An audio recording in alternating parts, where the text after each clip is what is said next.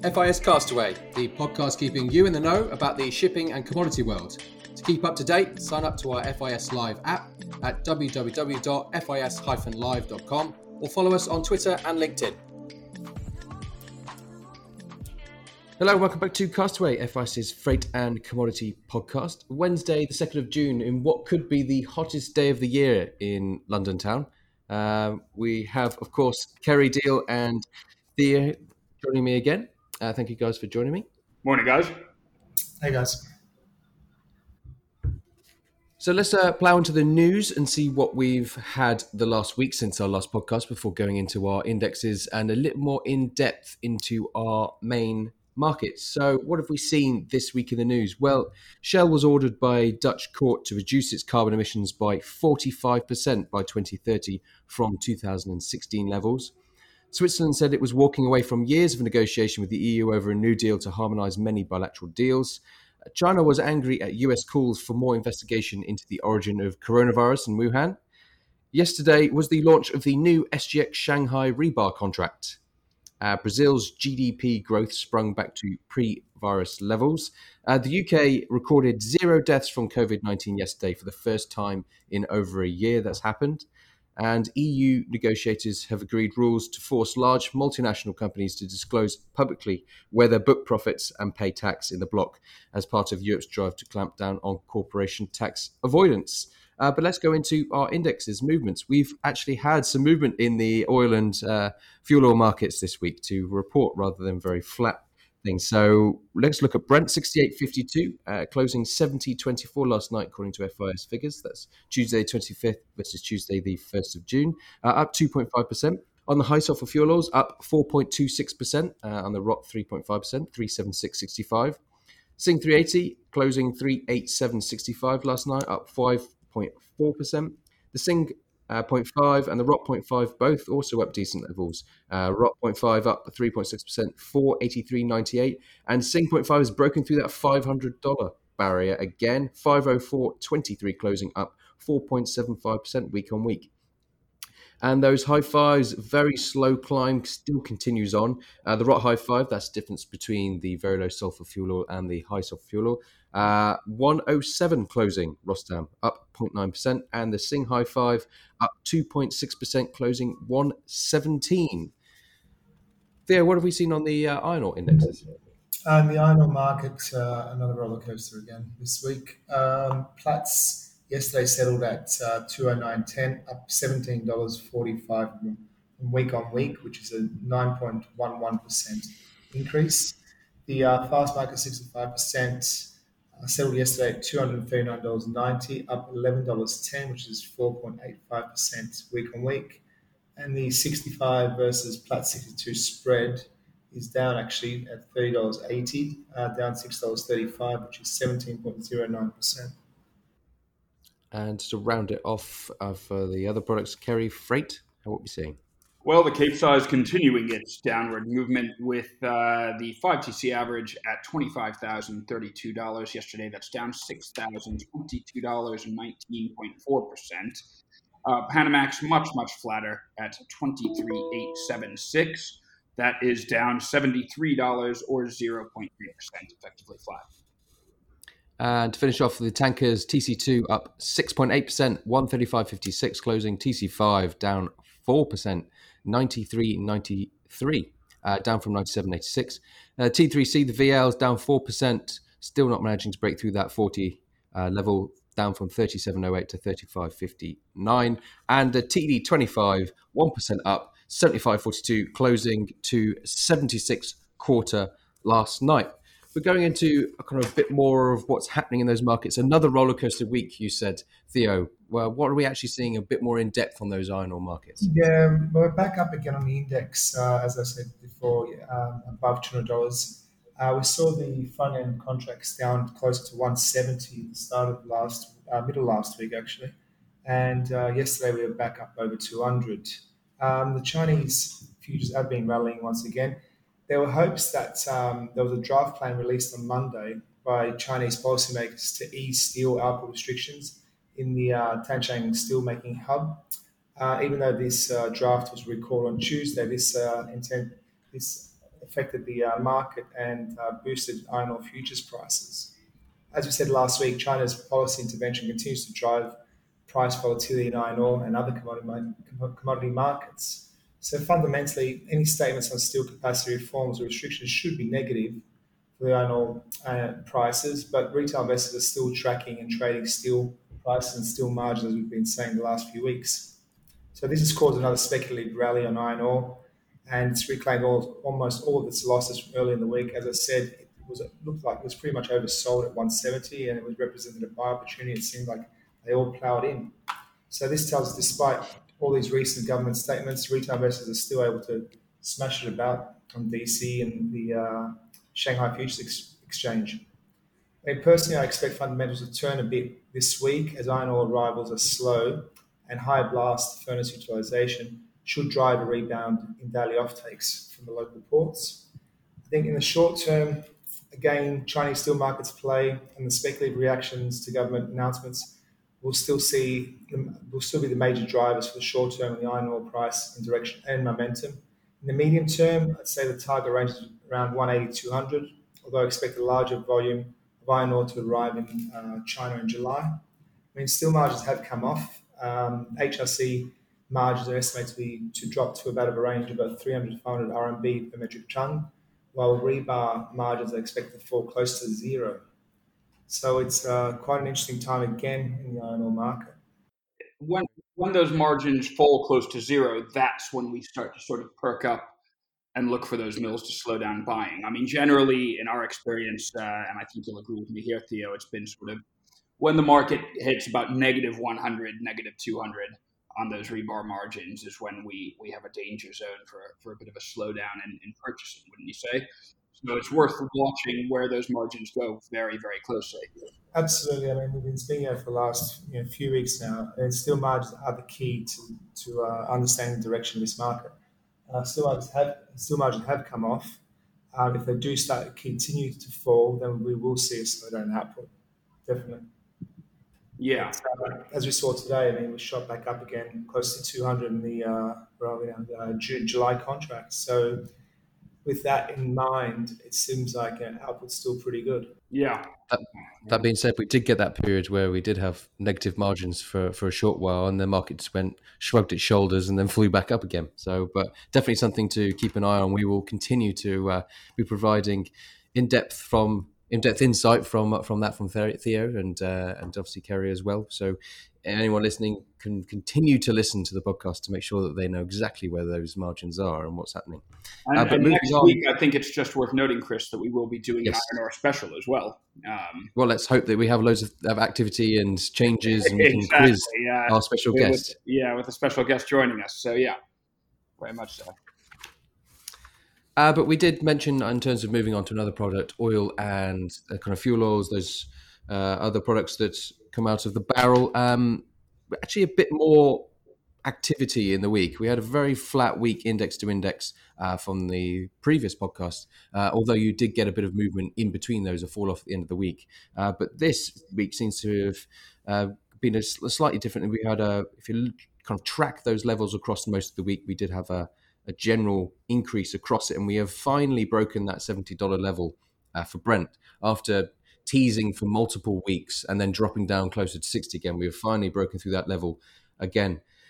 Seen a steady rise in fuel prices across the week as a result of that crude price increasing as well, and a lot of that is basis.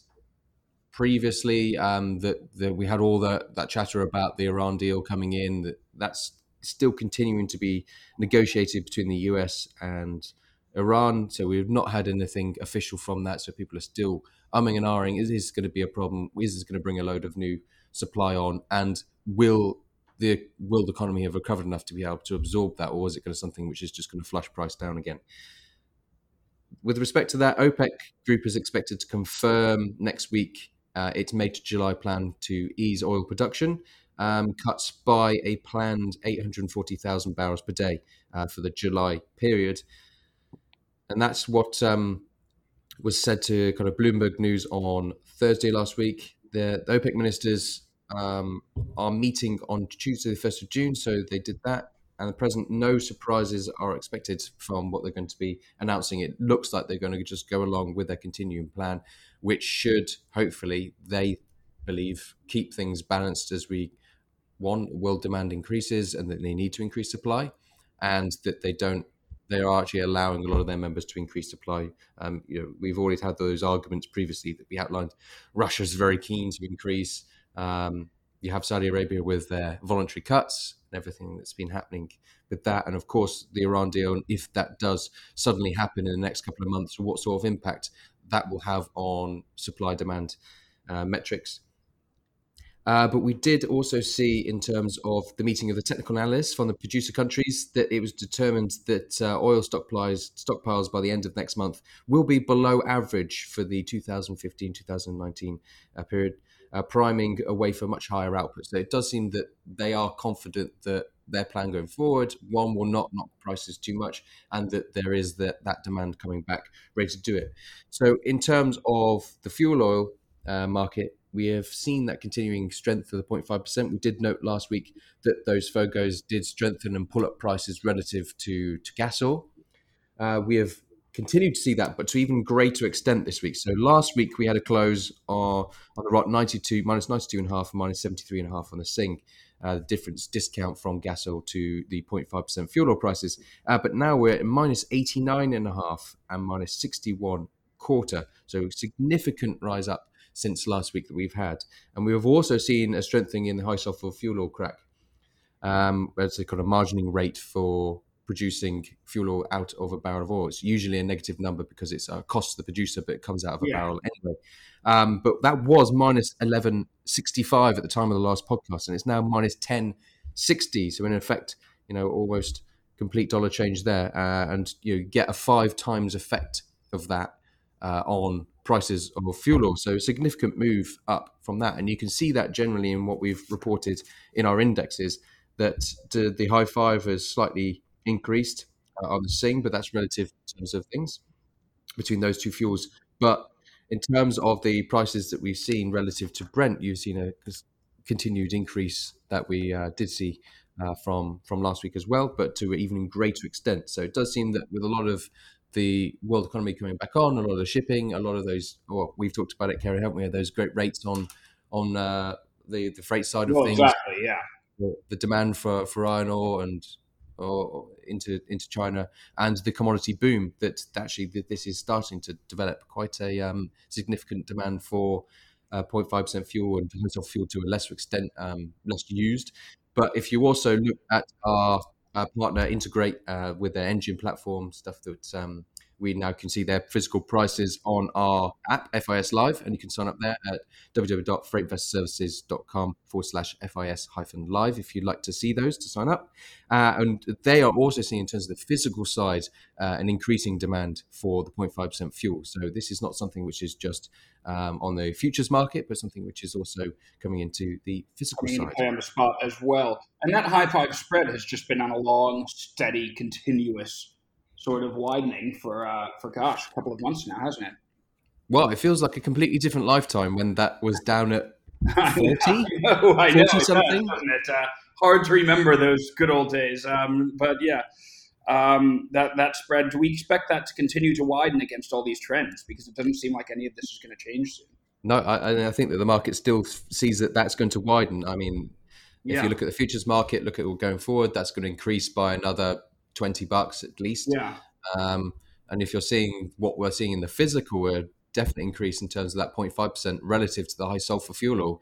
And if you seasonally look at what that high sulfur fuel oil crack is compared to where we saw those incredible levels last year, then yes, you would expect to see that increase in the spread, although slowly as the high sulfur fuel oil kind of diminishes, but the 0.5% really does see that demand. So the only things that's going to stop that is some sort of bringing on of a large supply of 0.5% refining, or we see something catastrophic happen in the shipping market, which means that actually the 0.5%, which is a marine fuel rather than the high sulfur fuel oil, which can actually be, we saw that last summer, a really big demand for power production like Saudi Arabia, because a lot of people staying, they were using that for all their aircon. So unless you see a situation similar to that, it does seem that this is going to continue to widen to the benefit of those people who installed scrubbers. Finally, they see payback. Exactly. I think they'll be relieved at that, to say the least. Cool. But moving on to freight, talking of shipping, Kerry, what have we seen there? Well, the Cape-sized market saw another roller coaster week on the paper, despite fairly consistent losses on the physical index, which shed nearly another 20% in value during the past week. It's fair to say that the correction now on the big ships in the past month has been larger than I think most of us had probably expected, given the fundamentals. This has been driven by a number of factors, including a substantial slowdown in inquiry from Brazil, just at a time when the list of ballasters heading that way was quite long. And I think far less of an effect on the market from those Indian port quarantine restrictions than had been feared when they were introduced, in terms of creating delays for discharging in India, and loading in India. So there was some hope in the Pacific Basin yesterday, with Australian majors being linked to numbers in excess of $11 per metric ton on the C5. That's the West Aussie China route. The C3 Brazil-China market continues to be a two-tier market, though, with something in the region of $23 being fixed last night for prompter June loading dates against that long list of ballasters, but bids in excess of $24 for dates further out. The North Atlantic market remains completely in the doldrums, and the principal reason for the very large jump on the paper yesterday was actually that shift in sentiment due to the spike up on the iron ore futures. With the July Cape 5 TC average having moved up to a high of 35,850 yesterday, it found some resistance just at the level of that 20-period Bollinger midpoint, and has retreated a touch today to 34,250 value, with the Q4 trading 28,875 value this morning. The Panamaxes saw far less movement on the physical during the week, with the Atlantic front haul market once again creating most of the support. Rumors of a modern Kamsarmax fixing 34K passing jib for a North Coast South America front haul helped sentiment there quite a bit. Grains have been supporting that market clearly, with some limited cargoes coming out from U.S. Gulf and Black Sea, while the East Coast South America inquiry has continued to be a little bit lackluster. In the East, things have been very, very steady in the past week, to actually a touch weaker, with that P3A hovering in the region of 25,000 for days now. July paper got a boost from the Capes jumping up yesterday, and it closed just under 26K on the 4TC average yesterday. That Q4 closing at 21,725. So again, all the movement really concentrated on the big ships in the past week. And we were talking about iron ore and the incredible strength that we've had, and to a certain extent, Kerry, do you think that's going to be sustaining the larger ship sizes for the foreseeable future? I think that the sentiment tends to affect the sentiment on the larger ships. If we're talking about fundamentals, look, the cost FOB at the dock for these miners is so low compared to where the price is now. For Vale, it's probably something in the region of $20-25 a ton at the dock. So quite frankly, anything above, $100 a ton should sustain this market in terms of encouraging more production, because they're making so much money off the back of it. Same with the Australian majors. But, I think what we're seeing here is actually just a swing driven by the iron ore futures spiking. And what's funny is that correlation shouldn't be so direct, that the Capes just jump when the iron ore jumps, for example. But yet, such is the nature of sentiment. You have retail investors in China spike the iron ore up, and suddenly you have, a corresponding rise driven in the Cape-size futures as well. Yeah, but you've also got longer term things in there. We talked about the new rebar contract in the steel markets, but you look at that market there and the rise that we've had. And if you want to know more about the steel market that we've seen, especially over the last month, then do listen to last week's podcast where we had Rob Belcher, one of our senior steel derivatives brokers, talking about that. But we highlighted about the cost of steel for shipbuilding, and very much so. So there's actually two things that are very much limiting, if you're looking in long-term fundamentals now, the construction of new vessels. One is that cost of steel having tripled, really, for shipbuilders over the past year. But, another one is actually deep uncertainty about how these vessels are going to be fueled moving forward. And we can deal with this in a separate episode.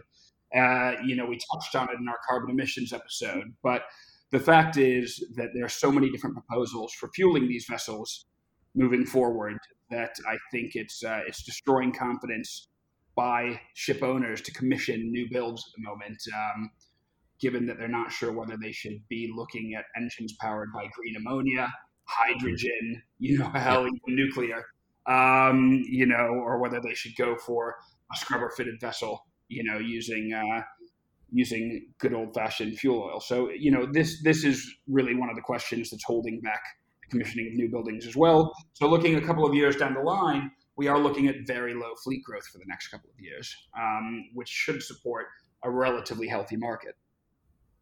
Yeah, and you can't just pop out a vessel, No, these things click of the fingers, 2 to 3 years out. So again, we're seeing some signs here that the market tightness could continue, provided that the iron ore price stays high enough, and anywhere near current levels, definitely being high enough to facilitate and encourage further production.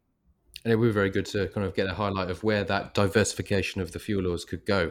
Methane, green ammonia you mentioned, continuing on with the 0.5%, or with some sort of form of carbon capture, new scrubber fitted, filtering the fumes through a calcium blocked and then drop it into the sea. But yeah, exactly. We should, there's so many proposals out there right now. So well, exactly, with IMO 2030 and their proposals for 2050 to be net zero, there's huge ramifications for the shipping industry, and it's something that we should have for a lot of our listeners and clients to kind of outline and move away the fog of mystique behind a lot of things that are going on. But we have had a roller coaster of a week on our commodities we have outlined today, and I hope that everyone who's been listening listens and listen to next week. And then we have all those other episodes: steel, cobalt, other sort of forms. So do look at our long list of podcasts if you want to look at some other products. And we'll be looking forward to an iron ore special with our special guest next week.